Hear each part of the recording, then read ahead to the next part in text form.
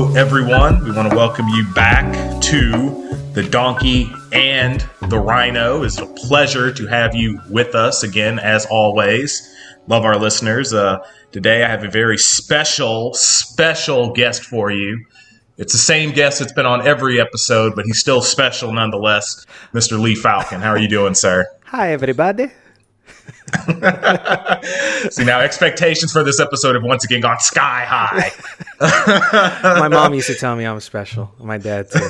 So. Well, and now your co-host does, too. And that's absolutely true. How are you doing, sir? I'm doing pretty good. Had a little stomach bug earlier in the week. Went to the doc. They gave me some prescription-grade antacids. Feeling a lot better now. My tummy's a little bit lower. I don't look pregnant anymore. Life has improved. It's crazy how much you think you don't think about your health until you're sick. It's awful, man. Because once you're sick, you're just like, please bring me back to health. I feel like nothing but sympathy for people with chronic illness, man. Because my tummy ached for 3 days, and I was like, ugh. I can't imagine having that every day, or some illness that was much worse than that. Yeah, no, you don't really know how much you take your health for granted until you're down for the count or you've injured something. It's like, and even me, just with something minor, I remember I jammed my thumb a month ago, and for a couple of days, I'm like, man, I miss that feeling of being able to grab a doorknob without this awful pain. So, obviously what you had was, sounds like it was much worse, but thankfully I'm the only person who got sick this week or last 2 weeks, right? Nobody else of noteworthy political power got sick in any way whatsoever? No, not that I can think of. When I think of political power figures and people who hold play a central role in the American discourse, just you. Nobody else. Oh wait, there was someone. Oh yes, Donald Trump. He got sick, but it was apparently no big deal. We did learn that we no longer need to let COVID-19 dominate our lives. Dominate. Key word there. Dominate. Do not slightly rule or no. Do not let it dominate your lives, folks. And the inspirational message for our president on COVID-19. So for today, we basically want to cover, before we get to it, the main thrust of it was going to be the VP debate from last week. Mike Pence versus Kamala Harris, slugfest, Mortal Kombat, do or die. It was a couple days ago, but I think our thoughts have kind of settled on it, and it's an important thing. Fresh. Yeah, it was still fresh. I think it's about a week old. I've eaten chicken that's older than that and came out fine. So would you say that before we actually dig in, would you say that Mike Pence was pretty fly for a white guy? You like that? I do like that. I was like, damn. I always try, whenever you say something witty, I always try to play off of that and have something wittier to take it up another level, but I can't even for that one. I think his flyness was on display for everyone to see. Easily the political breakout star of 2020. Absolutely. I mean, and what makes it better is that he doesn't have dark hair like me or you. It's not black or dark brown. Right. It's literally white. You can't hide anything, dude. It's yeah. Well, that's what I was thinking. It's man, that white hair is not doing him any favors right now. Just a fly posted up on his hair like he's LeBron James posted up in the paint. Just chilling there. Yeah. But so do you think the fly's going to shift it? Do you think 2020 is a paradigm shift incoming because of Lord of the Flies choosing Pence over Harris? Does that mean even the animal kingdom is on the side of the Republicans this time around, or? I will say I do believe that of all of the debate competitors that we've seen the last few weeks, I would say that the Fly was probably the third best. I would say that he edged. He edged Biden and easily beat Trump. So, he never interrupted the moderators. Republicans were looking at it and go man, that Fly ain't saying anything stupid. Maybe he should be at the top of the ticket. Fly Pence 2020. 2024 is coming, man. I think what's the average lifespan of a fly? 24 hours. But if we could extend that 4 years, we have a shot. I mean, if you really think about it, we're going to elect two guys who are well into their 70s and who are in questionable health right now. So I feel like if we're willing to do that, why not go for a housefly that's, I mean, I know they only live like, a month, but you never know. They could push it. Right. I mean, well, we don't seem to care about such things now. Longevity. Humans and their speciesism, right? Like, why is it always humanity that has to be in every apocalyptic film saving the world? Why can't it be like a monkey with like a nice banana peel, throwing it onto the aliens and having them slip and bonk their heads, or a fly? It could be any number of creatures. It doesn't always have to be humans. I agree, and you know what? They're not gonna say anything racist. They're not gonna lie. They're gonna have everything out there for you to see and to enjoy and appreciate. And and I feel like a monkey screeching probably would have gone in line with the first presidential debate. But right. I don't think animals, if they were listening to it, could distinguish between that and the normal sounds they hear in the wild. Like it was chaos. But this debate wasn't chaos. So no. What were your impressions of the debate? Who do you think won? Why do you think they won? Okay, well, I will say this debate was normal. Right. Yeah. And I think we all appreciated that. I think before the first presidential debate, I think everyone, I don't think anybody would have been thrilled by the idea of having or seeing a quote unquote conventional debate. And then we had a complete dumpster fire for that first presidential debate. Now we're like, okay, let's go back to the conventional. This one was that. My impressions were that both candidates, they gave relatively strong performances, I think. I don't think either of them were perfect by any means. But I think Harris and Pence had two different goals coming into this. And I think more or less they both met those goals. I think on Harris's part, her goal was to sort of play the role of the prosecutor, to try and kind of hold a fire to the more divisive, more controversial, unsatisfactory aspects of the Trump record, but specifically COVID-19. And I thought roughly the first third of the debate, she hammered home on that pretty effectively. I also think that she got in a couple of kind of memorable lines in regards to Obamacare and the risk that it might be facing in the courts in the next few months. And I thought all of that was effective. I also think she came off presidential in the sense that she didn't come off scary, which would have obviously hurt the Biden brand. I thought she came off relatively poised. So I think she passed the president test, meaning that you could see her as president. Obviously, that standard has probably shifted the last 4 years, but nonetheless, I think people who looked at Kamala Harris probably figured that she could be president. They could see her in that role, and that was a win for her. On the other hand, Mike Pence, I actually think, had the more difficult job. They're behind in the polls. Donald Trump is not a popular figure right now. And the COVID-19 response from the administration has been criticized at length. At this point, most voters are dissatisfied with the response from the administration in regards to COVID-19 so far. So Pence, it was up to him to actually defend a record that most Americans and most viewers were going to be skeptical of. And on that point, I actually think he did a decent job. He did a better job than Donald Trump did, and a better job than Donald Trump probably could ever do. Because Mike Pence he can come off civil, one. He can make a cogent argument. He can exude gravitas and poise. And he can be very evasive when necessary, which is a skill that you need in a debate and a skill that Kamala Harris showed as well. And I think he gave a performance that was actually the first bit of good news for conservatives and Trump supporters, because I think a clear-eyed Trump supporter would probably be honest and say the last month has not been good for the administration. Especially the last 2 weeks preceding the debate were not good, with the release of Trump's taxes, with his awful debate performance, with him contracting COVID-19.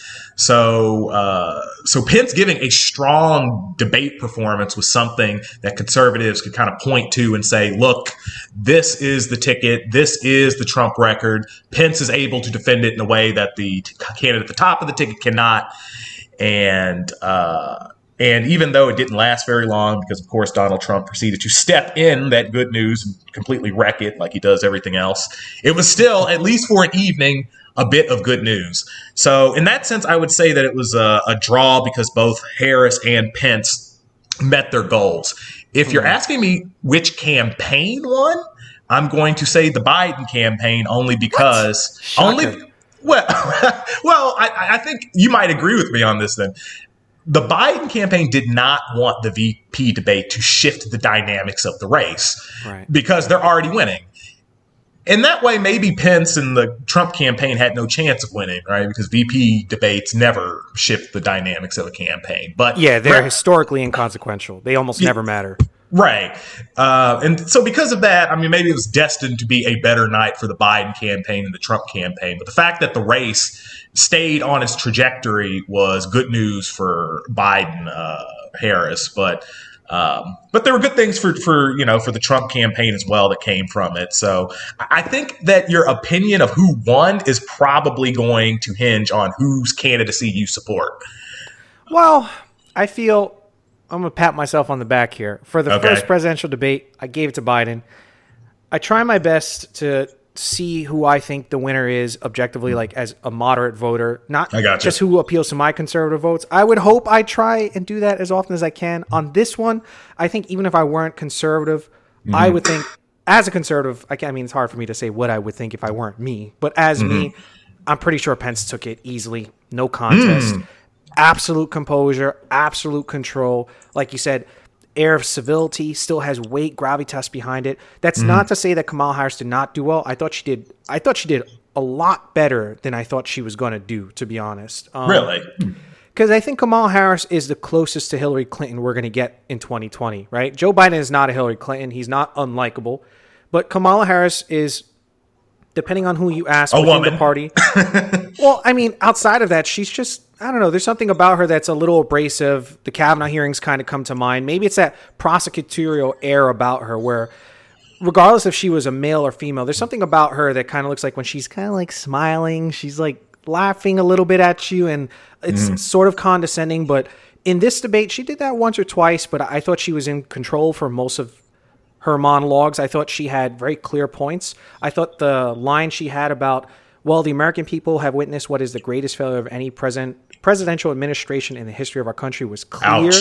It embodied exactly what her party wanted her to say and wanted her to balance most of her debate on. So I thought she did very well for that aim. But I think Pence, if the Trump campaign was on life support in at least the national media's eyes or the optics, right? Because 2016, he was trailing Hillary by 5 to 6 percentage points. All the polls are wrong. He eventually won. They weren't wrong on the popular vote, but they were wrong about who was going to take the election. States. Yeah, a few of those key states they were wrong in. They got him off. But this time around, polls aren't always right, but they're a good rule of thumb. They're a good temperature check for how the election is going to play out most times. And it's a lot harder to argue a 14-point deficit will somehow flip on November 3rd than it is to argue a 5 or 6 point deficit will flip. So like you said, I think some of us moderate conservatives or anyone trying to look at the election as even-keeled as possible, we're thinking to ourselves, like, the Trump campaign is very behind here, and we're going to need a kind of knockout performance on VP night to keep the life support systems on. And I think Pence absolutely did that. Like, maybe we're wrong and November 3rd is just a landslide election victory for President Trump.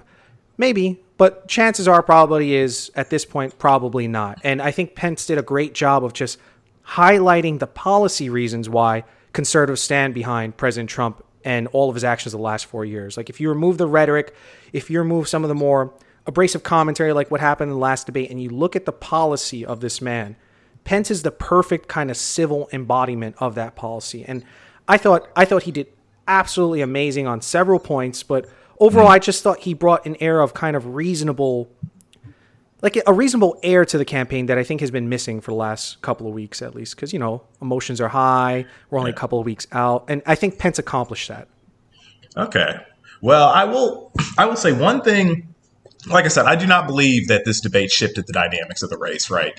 But I think one positive thing for the Trump campaign that did come from this is that I think a lot of conservatives who could not stomach Donald Trump and still can't, I think that they probably looked at that debate and for the first time this year thought about the Trump presidency in a way or in a context in which they might actually be able to support it in November. Now, when I say a context in which they might be able to support it, I mean a context without Trump. But, in which another smarter, more competent guy is at the head of the ticket. But I think one of the reasons why Trump has really fallen behind in especially some of these states that are really conservative leaning, right? Or, there's some polls that have him down in Arizona, Iowa, Ohio right now, and why Biden is within striking distance, according to some polls in places like Georgia and Texas. It's because there are a lot of people who have probably been lifelong Republicans who did not vote for Obama, did not vote for Hillary, probably voted for Trump in 2016. They're looking at what's happened over the course of this year, and they've seen Trump's performance, and they've seen kind of the way he's carried himself over the course of his entire presidency, and they just do not like the guy. No. They cannot stomach him. Now, I'm not saying that's most Trump supporters. Please understand. I recognize that, the large majority of people who voted for Trump in 16 are going to be supporting him in 20. But there is a significant minority of those folks who are not going to support him this year.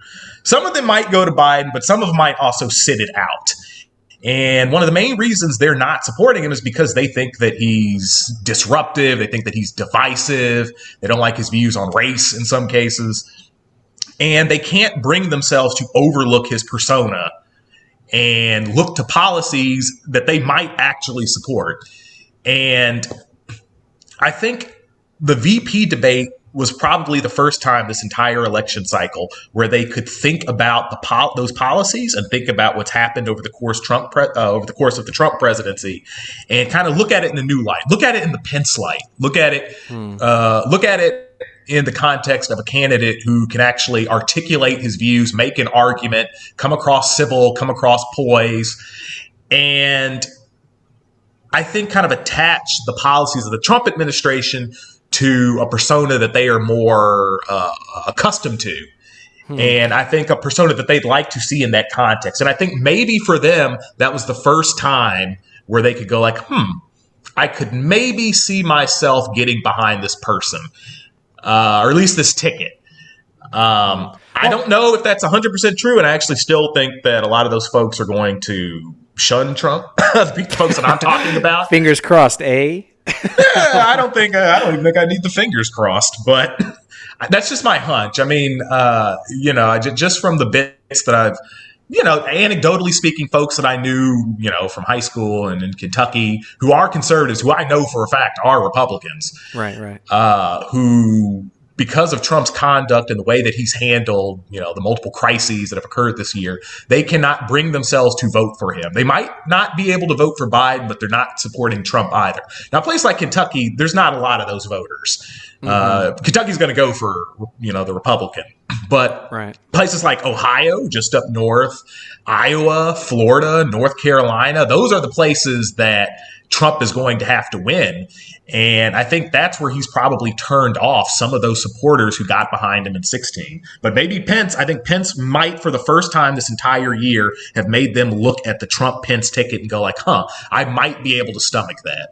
Right. I think the one word that encapsulates any reason why Donald Trump may lose this year is coronavirus. Like the last 4 years, I mean, like your statement is kind of, well, people have seen what he's done over the last 4 years and his abrasive personality, and it's kind of turned them off from him. But that's part of his strength too. It's because Donald Trump is so straightforward and gutsy with some of the things that he says that he's able to knock out an entire field of polished Republican primary contenders.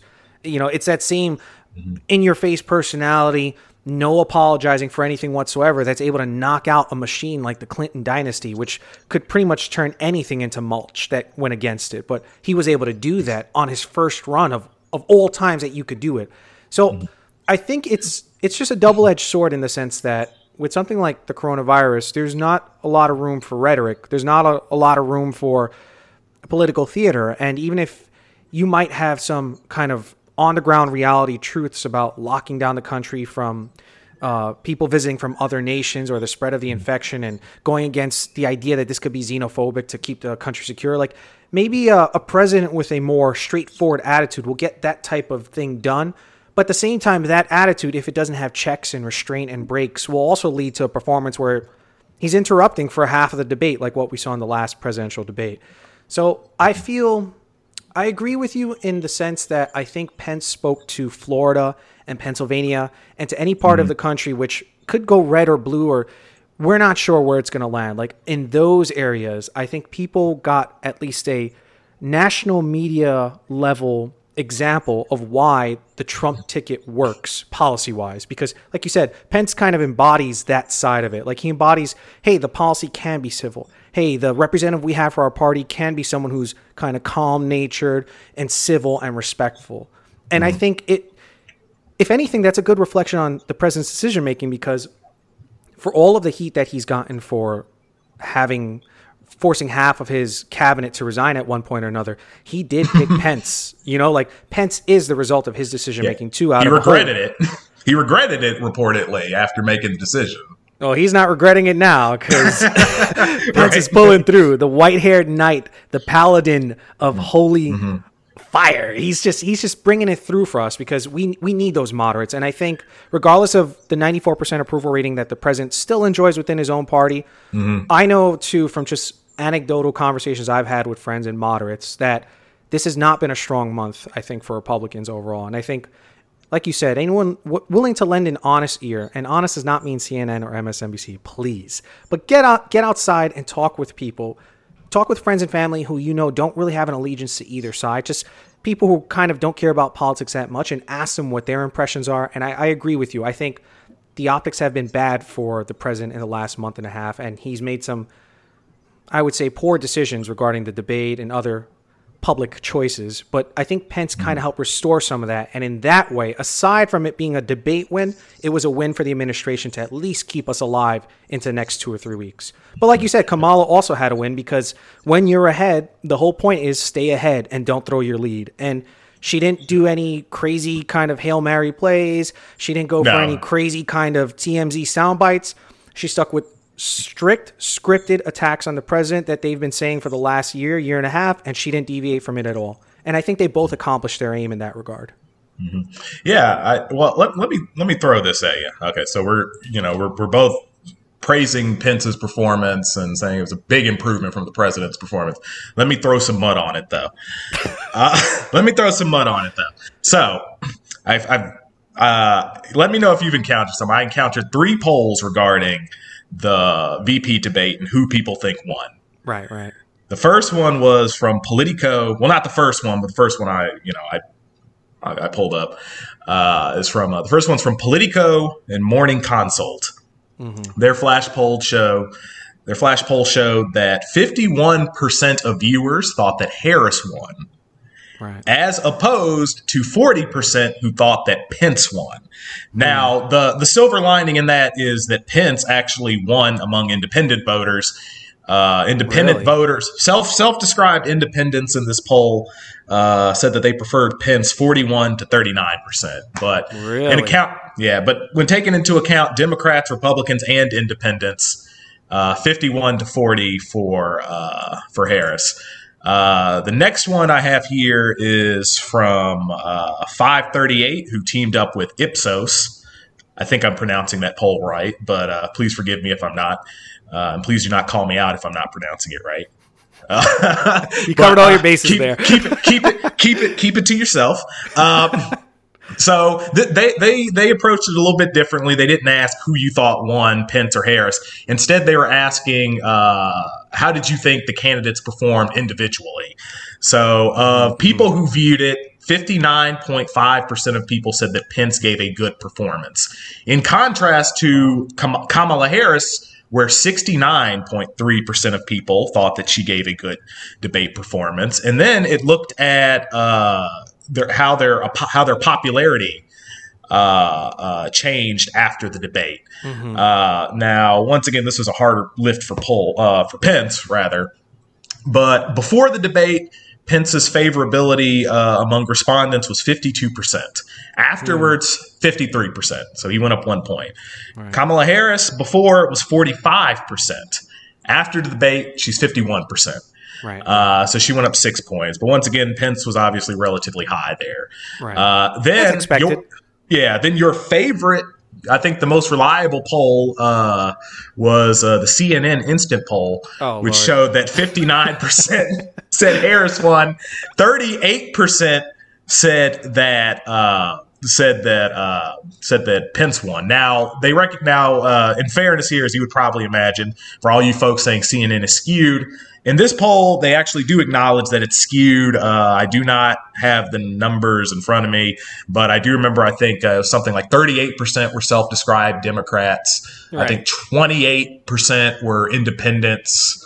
No, 28% were Republicans, and then 30-something% were self-professed independents. And then I remember the numbers they gave were a little bit over 100% because, it's probably a shoddy poll. But that accounts for they say that was the margin of error, though, that accounts for. But whether or not you believe that, Harris actually won 59-38, as that CNN poll says, one thing I actually do believe, though, something I actually do believe, though, is that there was a significant gender gap, which said that Harris won the debate 39% to 30%. Now, I don't know if it was actually a 39% gap there and how people viewed their performance, but I do believe that a large portion of women probably felt that Harris won that debate. Because one, that would keep in line with the gender gap that we're seeing in polling for the general election, where Biden has a very large advantage with women voters right now. But I also, just from looking at, once again, this is anecdotal, but social media, looking at what friends have said, it seems like a lot of women identified with certain moments in that debate and felt that they could put themselves in Harris's shoes. So all this to say, while Pence may have given a strong performance, there's a lot of evidence to suggest that most people who watched that debate gave the win to Harris. Yeah, I mean, it's like that CNN poll you mentioned. It kind of reminds me of this MSNBC poll I saw a couple of years ago, where I think they had 73% favored. Who was it at the time that I was watching? I think it was was it Kerry and Bush? It was a presidential election between a red and a blue. And they had something like 73% with 27% opposed. But then when you look in the fine print and you're like, well, 73% identify as Democratic voters and 27% self-identify as Republicans. It's like, so the identification of the people being polled matters. And it makes sense why the gap in a CNN poll would be so much larger than in something a little bit cleaner, like maybe Gallup or any number of more independent pollings. But I don't think it's all smoke and mirrors, and I get why maybe the average voter would think Harris won, but not by much, because I feel like when I'm looking at the debate, I'm looking at this debate on its own merit. Who had better control of the conversation, who seemed to be a lot more familiar with the policy points, who parried better, who controlled the flow of everything. But we can't just look at it as just a standalone debate because it exists in the context of the larger American election for 2020. And I think it's a lot harder to win points when you're in Pence's position than it is necessarily to win points when you're in Harris's position, because Harris and Biden right now do enjoy being the front runner as far as polls are concerned. And I think that's going to factor into the favorability of the candidates. But with that said, I think it was very telling on that first poll you gave for the percentage of independent voters. What was the number again that you gave? It was 41 to 39. Right, 41 to 39. And like that's important to me because it's like I was telling a friend the other day, like they were telling me, oh, Pence absolutely destroyed in this debate. And I was like, I thought he did excellent too. And they're like, and Trump destroyed in the first debate. And I was like, I don't know about that. And they're like, yeah, well, I mean, look at all these outlets. They're saying that Trump absolutely did it. And they linked the Fox News article.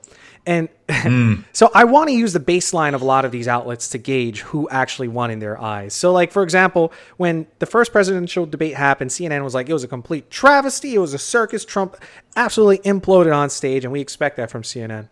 But with this debate, they were kind of saying like it was close. It was almost a tie, but Harris came out with a slight edge. So I'm like, man, from all the polling I've seen, which the large majority of it has come from more left-leaning websites. Not to say that Gallup or any of those guys is left-leaning, but CNN, MSNBC most definitely are. And I think it was extremely telling to see just how muted some of their criticisms were of Pence this time around.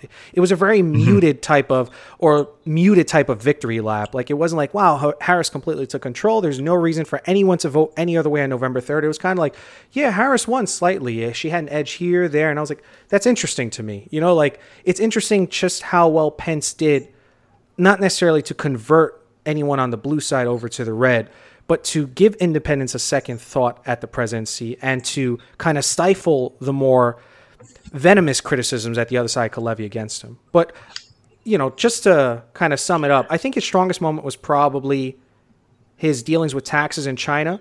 And I think Kamala Harris's strongest moment, I don't know, she had a couple of good moments, but I should ask you then, what do you think Pence's strongest moment was and his weakest moment was? I think his strongest moment, it's kind of tough to pick out one because I think I kind of looked at it generally in terms of how he defended the Trump record as opposed to Trump himself. I would say, though, if I had to choose one, he got a lot of good licks in on the Green New Deal.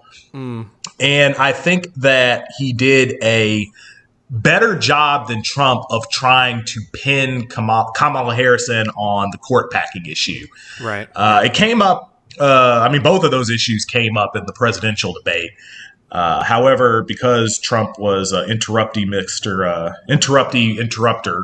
he didn't allow Biden the opportunity to kind of contradict himself or to kind of step in the mud or kind of give the appearance of being evasive, right? Because Trump just came off very combative during that exchange. But in this more conventional debate, Pence was, a skilled enough debater to throw out his jab, throw out his question, and kind of give the opponent the space, the air to kind of trip up. And I don't think Kamala Harris has necessarily tripped up on either of those occasions. But at the same time, she didn't come off exactly forthcoming either.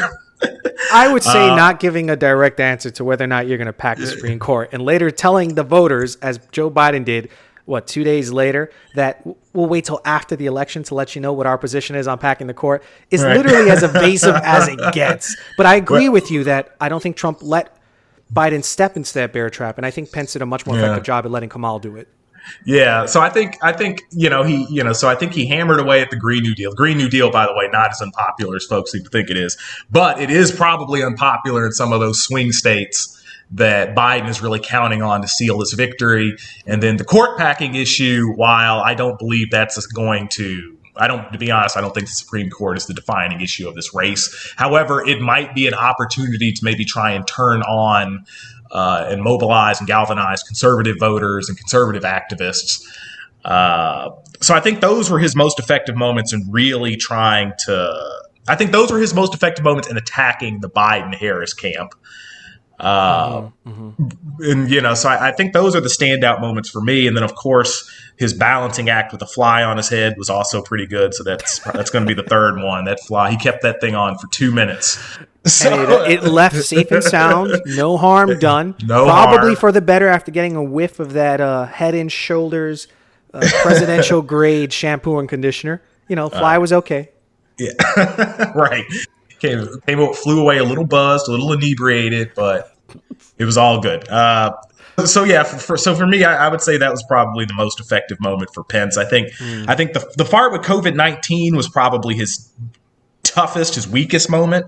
Right. Only because me, once again, somebody as an unbiased viewer, of course, Naturally, watching that, some of the things he said was just surreal to me. And I think it probably was surreal to a lot of the voters who were watching the debate.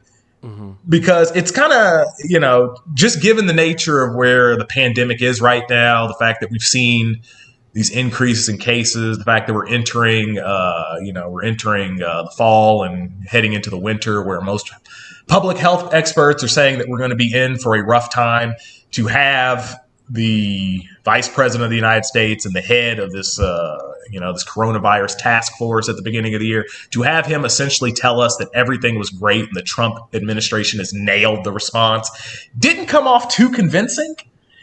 And I think the more time that was spent in the debate on COVID-19, the worse it was for the Trump campaign. He had a tough sell on that. I don't think that there was really anything that he could say that was going to convince most voters that Trump was doing a good job on it. Right. So I think that was his weakest moment. That was his weakest stretch. Yeah, I think I agree with you. The longer the conversation dwells on corona and death tolls, the worse it is for the administration, the worse it is for their reelection campaign. I think Pence did as good of a job as he could do on focusing on closing the borders early, which was, to Trump's credit, a huge thing, a huge plus. It wasn't that huge. It was pretty big. I mean, huge. CDC and everyone else says it was the right call. It wasn't just enacted by some xenophobic incentive. He didn't shut off all travel to China, though. That was one thing. And then two, like you said, it just bought us time that was not used effectively. But time is lives, like, especially when you're talking about controlling a pandemic. B, even if he didn't stop all travel from China, you would have politicians like Joe Biden who said none of the travel should have been stopped at the time. So I'm okay with talking about how the administration might have dragged its feet at a later point, but I think that was absolutely an excellent move by the administration to do that, in part because they weren't afraid of kind of the political incorrectness of closing the borders or partially closing the borders to China. And I think when that conversation comes up, the Pence line was to stick with closing the borders, having Joe oppose it, call it xenophobic at one point, then flip-flop later on and say it was a good decision, and talk about Operation Warp Speed, which is basically the administration's push towards getting a vaccine out as quickly as possible. Some would say at an unsafe kind of reckless way, but I mean, most of these trials, well, none of us would hope not. But I thought, since we were talking about Pence's strongest moment and some of his weakest moments, I thought for Harris, her strongest moment was probably that, outlining that her campaign thinks that the Trump administration is the greatest failure of any presidential administration, listing 200,000 dead, 7 million people have contracted the virus. But I thought probably her weakest point overall was, there's so many to choose from, Devin. Weakest? Yeah. You think there were that many? I thought she had one or two really bad ones. I thought her mentioning on day one, Joe Biden will repeal the tax bill. He's going to repeal the tax bill. He's not going to he's going to get rid of the Trump tax cuts. That's fact check. Unpopular. But AP fact check said that he's probably going to repeal only some of it. He can't repeal the entire thing on his own, much less on his first day in office. You need Congress to do that because it is the law. And yes, while it's true that Biden did say he's not going to raise taxes on people making under $400,000, if he did repeal the Trump tax cuts, which most independent organizations have an average of giving $2,000 to the average middle-class American family over the course of the last several years, then that could easily show itself in payroll reduction, layoffs, etc. Like I thought Harris kind of played it a little slippery with the tax cuts. I think she wanted to make it look like Joe was a lot more executive than he actually was. That like on day one, he could just walk into the Oval Office and take out a pen and just sign it away. And I think she did a disservice to the nuance of how the tax code works and how a partial repeal of the Trump tax cuts would actually play out to the average American taxpayer who did benefit from those tax cuts as well. Well, I would say on that, I think I don't think it's unusual for a presidential candidate or a vice presidential candidate to try and exude authority, right? Try to exude strength. Say that when I come into the presidency, this is what I'm going to do. I'm going to show this leadership. I'm going to affect change. Donald Trump certainly did that 4 years ago. every presidential candidate has done that because they don't want to say, oh, okay, well, I'm going to be hemmed in by this deal with this congressman in this state, or have to deal with this senator in this state. And we're going to come up and we're going to go through this awful process of making sausage. That's usually Nice. not what you get. Yeah, that's usually not what you get. I mean, usually what you get is you want the presidential candidate, you want the vice presidential candidate to talk about their strengths and talk about their roles as leaders and kind of give off the impression that they are going to be the ones that's going to be leading government. But does that mean inventing artificial authority and saying that Joe Biden can do things on day one regarding the tax code that he legally is not allowed to do? Well, do Republicans have a problem with people doing that, talking about authority that they don't have? I didn't think so. Clearly, not if you support Trump. But anyway, in any case, though, I think really what you're arguing for is for voters to elect a Democratic Senate. That's what that's sounding like to me. Because Joe Biden will absolutely have the ability to do what he wants to on the tax code if we have a Democratic Senate and a Democratic House of Representatives. You heard it here, folks, Lee, you heard it here, folks. Lee wants you to elect a Democratic Senate so that Joe Biden can affect this change on the tax code. It's like our mighty VP said on debate night to Kamala Harris, "You're entitled to your own opinion, but you're not entitled to your own facts." And yes, we get it. The VP debate is supposed to be where the right-hand man and right-hand woman of the presidential nominee is going up there and pretty much just fluffing them up as much as humanly possible because that's the boss, and their job is literally to do that. But I think, artificially inventing executive powers that your president will not have on the first day is, as Kamala Harris would probably think about it, very Trumpian. And I was just shocked and ashamed that she would do such a evil, disingenuous thing on top of the fact that Kamala Harris, the anti-vaxxer, and I quote, "If the public health officials, if Dr. Fauci, if the doctors tell us that we should take it, I, Kamala Harris, will be the first in line to take it." Absolutely.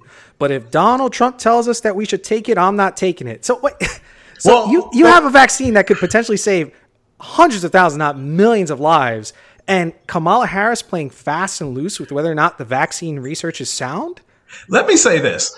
She's not questioning the research. She's questioning the man who has repeatedly promoted hydroxychloroquine as a miracle cure. The man who went in front of a briefing full of journalists and told the nation and told the world that we might want to consider studying the injection of bleach as a treatment for COVID-19. The guy who has been a compulsive liar his entire time as president, his time before that. Yes, you should be questioning that guy. Do not question the public health experts. Thank you. I would agree with that, but that's what she said. Thank she you. said if Dr. Fauci and the public health experts say it's safe, I'm taking it. And guess what? That's my stance. I think that should be everybody's stance. Why would you believe the compulsive liar? But then she offered the dessert on the side. She didn't just say public health officials like Dr. Fauci or the CDC or any of the huge corporations running these phase 3 trials gives it the okay, then it's okay. Yeah. She then also added to that, but if Donald Trump says that we should take it, I'm not taking it. So it's like, wait a minute. Okay. First of all, phase 3 trials are no small pickle. Okay. Phase 1 trial, they're trying to establish the safety of whatever vaccine or drug they're working on. They just want to see if it's safe pretty much through phase 1. They have several dozen at most participants. Phase 2 for most of these studies, they're trying to establish whether or not it works across a large group of participants. So usually they have a larger pool of anywhere from 25 to 100 participants. Yeah. Phase 3, after they've established that it's safe for the overwhelming majority of cases and that it works, phase 3, they're trying to establish whether or not it's ready for civilian distribution. So they'll have a large pool, usually for Moderna, for example, which is working on their corona vaccine at the moment. Their phase 3 is probably going to be concluded in November. They have 30,000 participants in their pool. They have communities from all across the country, all across the world. They have placebo controls. They have the works. Like Operation Warp Drive or Warp Speed or Warp Fly is not going to change the standard that they're using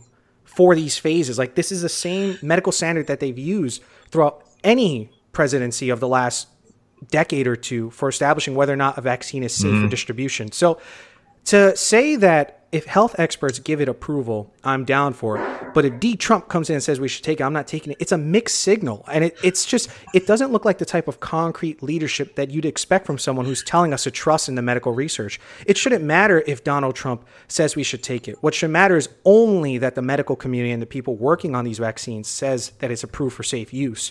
The other part of it, it just seems to me like another partisan shot at Trump based on his own rhetoric, like you said, regarding hydroxychloroquine and any of the other kind of holistic approaches he's taken. Bizarre approaches he's taken. But you're sending the American citizen a mixed signal. And it's not the first time that I've heard from her or for a higher level Democratic operative, well, if Donald Trump says it, I don't trust it. I'm not taking it when it first comes out. And I'm like, dude, like, you're a VP candidate. Like, don't gamble with people's expectations. The science is solid here, and we can't cherry pick it just because we don't like the president. Well, okay, this would be a more convincing argument if we did not have the stories initially where the FDA wanted to do 2 months of additional studies for vaccines after the data from the phase 3 trials are available, right? So,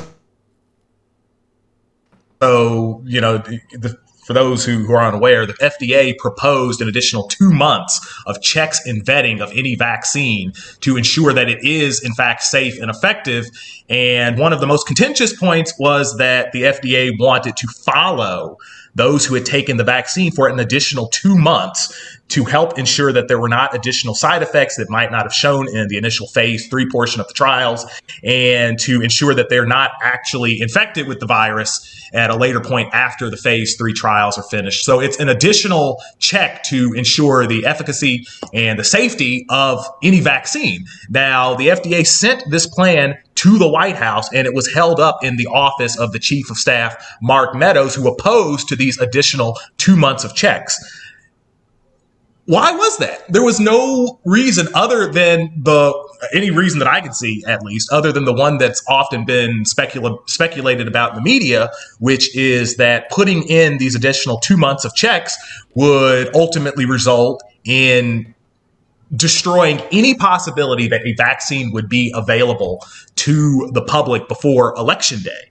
So, I mean, you hear stories like this, and it just hammers home what I think Kamala Harris and what many Americans feel about the way the Trump administration has handled the science on this, which is they have not been forthcoming, and they've always had political considerations at the forefront of their mind. So I don't think that she was ridiculous to say, you know what, I'm not going to trust Trump. I do think that she was right to say, if the health experts are in favor of it, then I'm taking it. I do not think that she was saying, okay, if Dr. Fauci's in for it, but Trump's again, or if Dr. Fauci says it's good, but Trump says it's good as well, then I'm not going to take it. I think what she's saying is, if Fauci's skeptical of it, or people who work outside of the government who are also public health experts, if they're skeptical of it, but Trump is going full speed ahead and giving a full-throated endorsement of it, then I'm not taking it. However, if Trump's for it, but it's also backed up by what public health experts are saying, then I'm on board. To be frank, that's my stance on it, to be frank.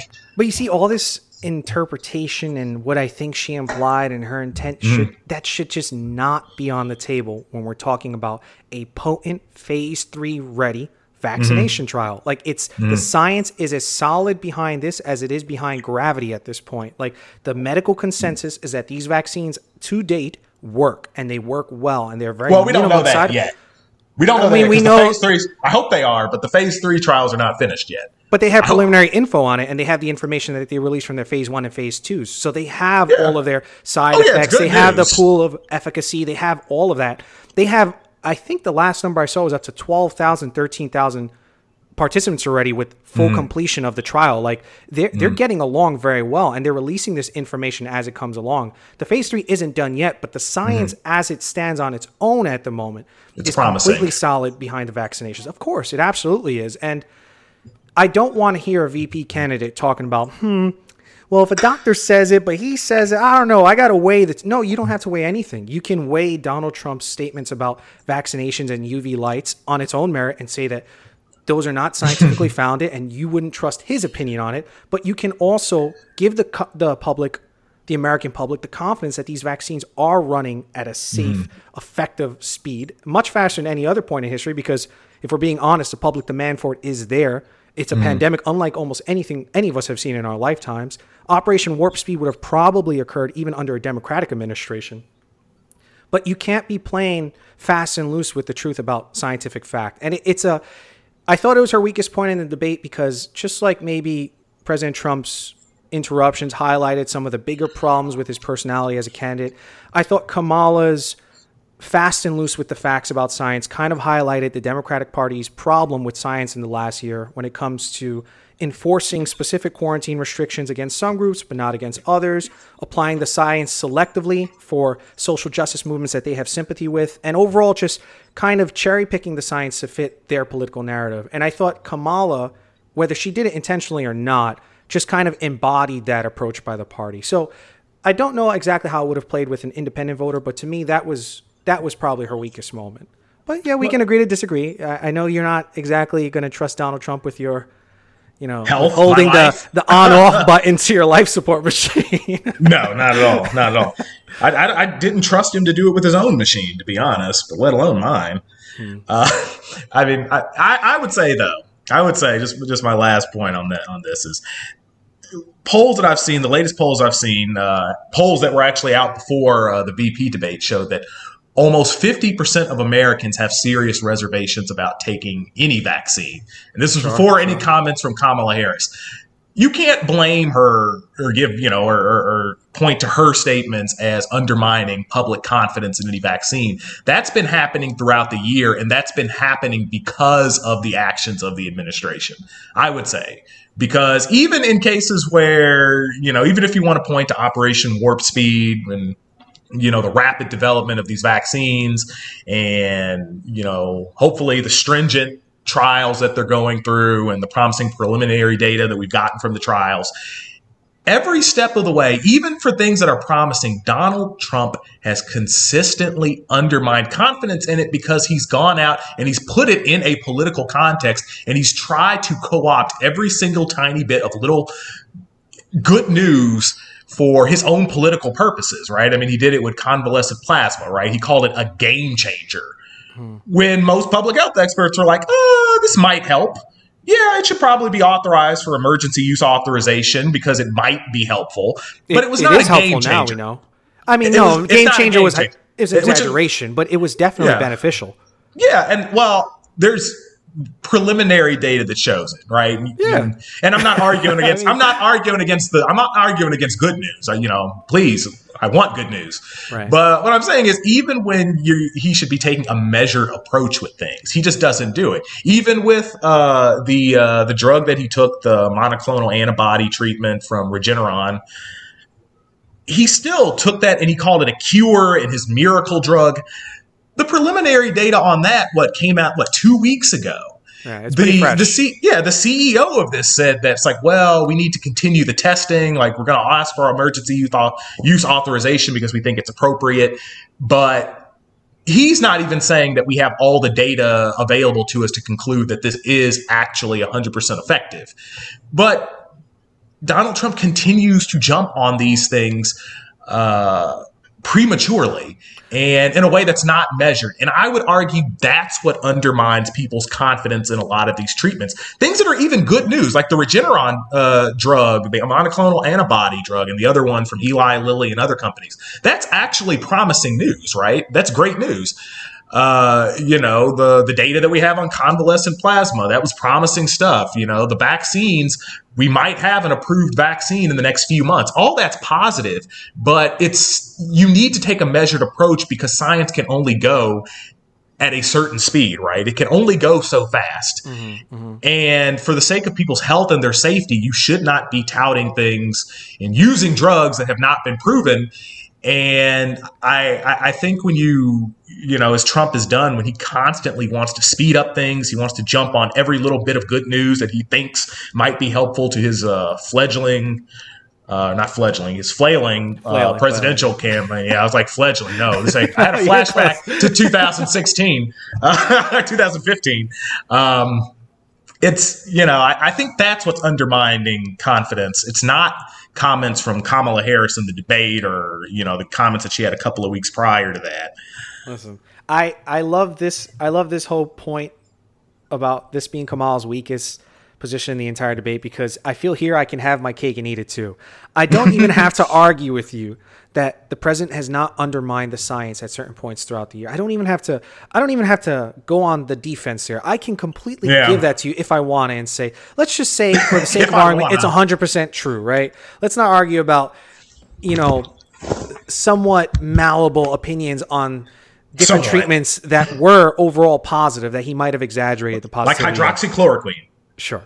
Let's just go. I don't even have to argue with that. All I can say is, even if that is completely true, which it's debatable in several of the instances that he's been quoted on, especially the injecting bleach into his butt quotes that I've seen all over the place. But even if that were 100% true, the point is Kamala should not be further undermining the science as a VP candidate. She could potentially be the second most powerful person in the world. She's going to have full control of the nuclear codes if something happens to Joe Biden. And at his age, it's very likely something could happen. So I don't want one candidate criticizing one president for being anti-science or scientifically resistant. And then when it appeals to her base, when it appeals to her progressive stance on the issues, or when it appeals to her probability of getting a high voter turnout, she casts doubt on highly, highly, highly vetted vaccines going through phase 3 trials just to take a dig at Donald Trump. Like, if it's not good for one, it's not good for the other. But yeah, I guess we can agree to disagree there. I will take Kamala's vaccine if they put her on the priority list and she decides not to take it. Give it to me. I want to be healthy. Don't want no flies around my corpse. Corona. None of that. I mean, be careful. You might turn orange taking this vaccine. It's not fully tested. Get that tang color. You didn't know about these side effects. You should have waited. They had there's this meme I saw. I forgot what it was. I don't know who made it, but some guy was like, "Yeah, I just took that vaccine that came out of Russia and just start talking in Russian." I'm like, "Yes!" That's ruthless. I remember when I saw that. It's like, oh wow. It's like that. Their Operation Warp Speed was on another level. It's like, we skipping phases, bro. Bruh, it's like it's 100% effective in the 2 people that it did not kill. Like the other 900,000 people disappeared. But, they had underlying health conditions. Wasn't yeah. So to kind of close out, so our president has recovered from one of the most vile, dangerous illnesses that has ever befallen humanity. Do you think that President Donald Trump just has like a kind of divine immune system that's just able to repel all diseases? Or like, what are your thoughts on his diagnosis and recovery? Do you think they're being forthcoming about his condition? Are you happy to see that the president can probably serve another 4 years in tip-top condition?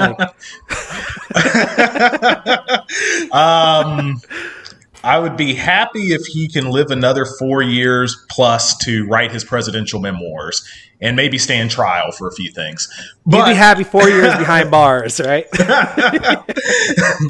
No, I think well, I will say I do not believe the president's been particularly forthcoming about his health, obviously, because I think it was maybe only today that they gave the results of a test that he took. I think it was a rapid COVID-19 test that came back negative. Before that, we did not get any indication that he had actually gotten a negative test. And then obviously there was in the initial stages of his diagnosis, we're getting kind of conflicting information. It's kind of one of those deals where like you find out somebody's lying, but that lie is kind of taking place over the course of an extended period. So the story keeps getting crazier as you go on. So, for instance, like in Trump's case, he was, we had heard that, well, he tweeted actually that he was, that he and Melania were diagnosed with COVID-19, but apparently it was very mild. No major symptoms, congestion. Then we find out it's like, okay, he's going to the hospital, Walter Reed. Precautionary. Precautionary. It was apparently precautionary. Then, his doctor had the press conference the next day saying, okay, well, he's doing well. He's really improved. Well, then we find out that Mark Meadows, literally minutes after that, was saying, we ain't knowing if he's going to recover yet. Oh, I'm done. That's what he said. It was actually even crazier than that because he didn't even come out with it at first. He was caught on camera asking to meet with journalists off the record. I saw that. Which is grimy, bro. Like, wow, it's like I couldn't tell what that was. But then we find out, Mark Meadows gave the more sober assessment of the president's health. Then we find out that he was placed on supplemental oxygen on 2 separate occasions because his blood oxygen levels had dropped. We find out that he was taking a steroid that's usually given to people who have severe cases of COVID-19. In fact, it's actually studies have shown that it might actually be detrimental to the health of people who have mild cases of COVID-19. So we found out over the course of the weekend that he had a severe case of COVID-19. But the entire time we kept getting statements from the doctor, and we kept getting tweets saying that he was doing really well, that he was killing the treatment, he was killing this COVID-19. He was strong. He was feeling better than he was 20 years ago, which is an actual thing that he said, only to find out that had this man gotten this disease in March or April, he probably would have died because timing's everything. It is. Timing's everything. He benefited from the millions of people who came before him, and were diagnosed with this disease, and the hundreds of thousands of people in this country who died. The knowledge that was gained through all of these separate cases culminated in treatments that allowed Donald Trump to recover. It's almost like he benefited from making an executive order to push a vaccine quicker through to save millions of American lives, and he happened to be one of them. He didn't get the vaccine. Well, the research around it, like therapeutics and all the other He did get the things. antibody treatment, though. That is true. Yes. So I guess he gives himself a pat on the back for that. One might call him clairvoyant. He's like, I recognize that I'm going to be in the hospital in 6 months, so we got to pump out a treatment now. I mean, when you look out for the American people and you wake up in the morning and think, how can I save this country every day? Sometimes it benefits you. And I'm just happy to see it benefit him this time. Well, I'm happy that we can be flippant about it, right? Because it would have been something horrible had he actually gotten even sicker and died. So I will say, to answer your other question, keep myself out of trouble, I am happy that he recovered. I think for the health of our institutions, the health of our political system, and just on a human to human level, I'm happy that he recovered, right? Yeah. We all die. So I think we should all show some humility when another human being is facing death. Yeah. I mean, like I would never vote for Joe Biden in this life or the 30 next ones, but do I want him to choke on his own blood and suffocate to death? That's insane. What human being wants? That's pretty specific. Yeah, listen, I got dreams. No, stop. I don't want that for anyone. I had a couple of people who were like, "Oh man, it's gonna get him." They were super excited, and then when he recovered and he just came out with muscular. Yeah, I mean, I get it. This is a emotionally volatile year, but for me personally, I don't wish ill on anybody. I mean, I wouldn't want that to happen to Kamala, no matter how many times she lies during a VP debate, or to Biden, no matter how many times he forgets where he's at the current time. I want everyone to be healthy, and I want them to win or lose the election as healthy people. I'm happy the president recovered. I'm happy the therapeutics were as strong as they appeared to have been, because I from what I last read, he's back on the campaign trail or making preparations to go back out, and he seems to be in good spirits. He seems to be healthy. His breathing's back to normal. So, we get the slugfest we've been waiting 4 years for, and we don't get Pence taking over for one holy righteous month and then, possibly losing the election. The campaign is about Trump versus Biden, and much as I love Pence, I don't think he stands anywhere close to the same amount of chance of energizing the base and of getting out the vote as President Trump does. So I'm happy to see him alive and well. Yeah. Like I said, I mean, we don't want to. When I was talking about October surprises, I think on the last episode, and I will say this was not the October surprise I wanted. So, yeah, me neither. Give me some positive stuff. That's what I'm asking for. True that. Yeah. So just to kind of wrap up, we're actually on time. We're at 63 minutes, dude. Oh wow, okay. We're getting better at this thing.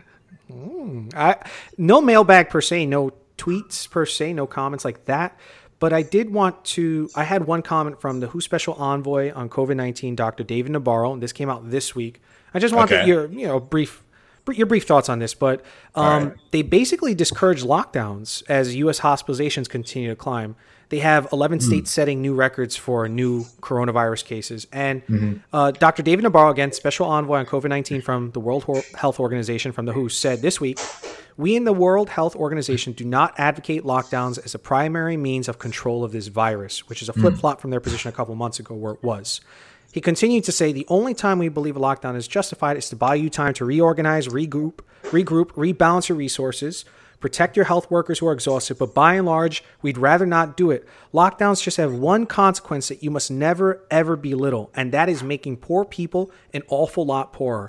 Just look at what's happened in the tourism industry in the Caribbean, for example, or in the Pacific, because people aren't taking their holidays. Look what's happened to smallholder farmers all over the world. Look what's happening to poverty levels. It seems that we may well have a doubling of world poverty by next year." And this wasn't just Fox News spinning. I mean, you had USA Today, the Washington Post, New York Times. Everyone has been quoting this guy left and right because they can argue, well, lockdowns were never the primary means of control. We all knew that. But the WHO and a bunch of other scientifically credible organizations were advocating it as a primary means of control. And now there seems to be a pivot as we're understanding that the solution to this, the lockdowns, has some dire consequences that nobody expected the results of to be at this level at this point. And I don't know. I was just interested in your take on his comments. Do you think he's overreacting? Do you think the new evidence that we have now later on in 2020 kind of supports this idea that lockdowns over a longer stretch of time might be more dangerous than the thing they're trying to prevent?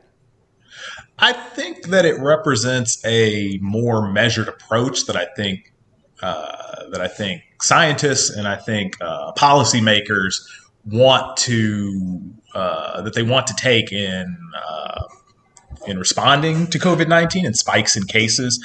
I think if you go back to March anyway, when COVID-19, we were fully understanding in the United States the extent to which it was spreading. People were freaking terrified, right? And it was because it was a novel virus, still is, and we didn't really have a clear understanding of how it killed people, how it spread, how it was going to impact our healthcare system, how many people were going to be hospitalized. Obviously there was a lot of discussion about the fact that we wouldn't have enough ventilators potentially. Yep.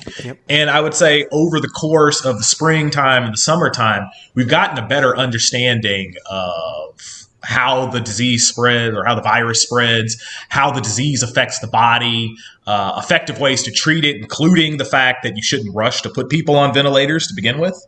We have a few treatments that we now know are effective in helping to fight the virus and help people to recover quicker. And also, we've seen the impact that these shutdowns have on people economically and financially, mentally, and also in terms of their health, right? Because a lot of people have had to forego getting treatments for other very serious conditions. Right. So I think right now, that the world's sort of recalibrating its response now that we're going to face another surge probably over the course of the next few months. And I think they're trying to get a more measured approach to balance the different interests of society versus the very real need to try and stop the spread of this virus that has potential to kill people. I think also the hope with this, when he said this, is that we would be relying on simple tools. So that hopefully were developed at this point. So things like contact tracing, things like widely available testing and quick testing, getting everybody to wear masks when they're out in public, maybe finding ways to reduce the capacity of people who are in certain public spaces. So, that's my thinking. I'm thinking it's a more measured approach because the reality is you're not going to be able to tell the world to lock down again for another month or two. It's just not going to happen. Politically, it's not going to happen. Economically, it would be even more disastrous. So if that's not going to happen, then, you need a more measured approach. So that's my take. And I agree with that. And I really enjoyed the admission by Dr. David Nabarro. To me, it's not so much like, haha, I told you so, lockdowns don't work. I get it. The lockdowns are breathing room, but that's all they are. They're breathing room. And I enjoy an official envoy of the WHO making that a public statement. Like, I enjoy them saying, listen, We've tried the lockdowns. They've had their use at times, but we have to be mindful that, the poor are only going to get poorer. Mental health is health. Like, when you have depression rates going through the roof, when you have suicide rates going through the roof, when you have crime in almost every major city hitting record highs this year, these are considerations we have to take into the equation. And I'm just, it reaffirms, it at least lends extra credibility to the WHO, who I think took a shot to their credibility over the past year by regurgitating some of the info that came out of China, some of their kind of flip-floppy stances on masks as the information got better and better. But to me, this gives the WHO a little bit more credibility to say, I like the fact that they're course correcting and that they're giving a more realistic rendition of the uses and disadvantages of lockdowns. Like, I thought that was responsible by them, and I'm glad they did it. But science, man. Science. Yeah. But yeah, so I think that was all we had for today. Did we miss anything? No, I think that's it. And in record time, nearly. 69 minutes. 30 seconds till 70 minutes. We're going to try and do it. Thank you, everybody, for listening to another episode of Donkey and Rhino. Don't forget to hit us up, www.instagram.com/Donkey and Rhino. Hit us up with your comments, suggestions. Give us some likes. Give us some love. We're always willing to listen. And yeah, thanks for listening yet again. All right. Thank you, everyone. See you next time. Peace.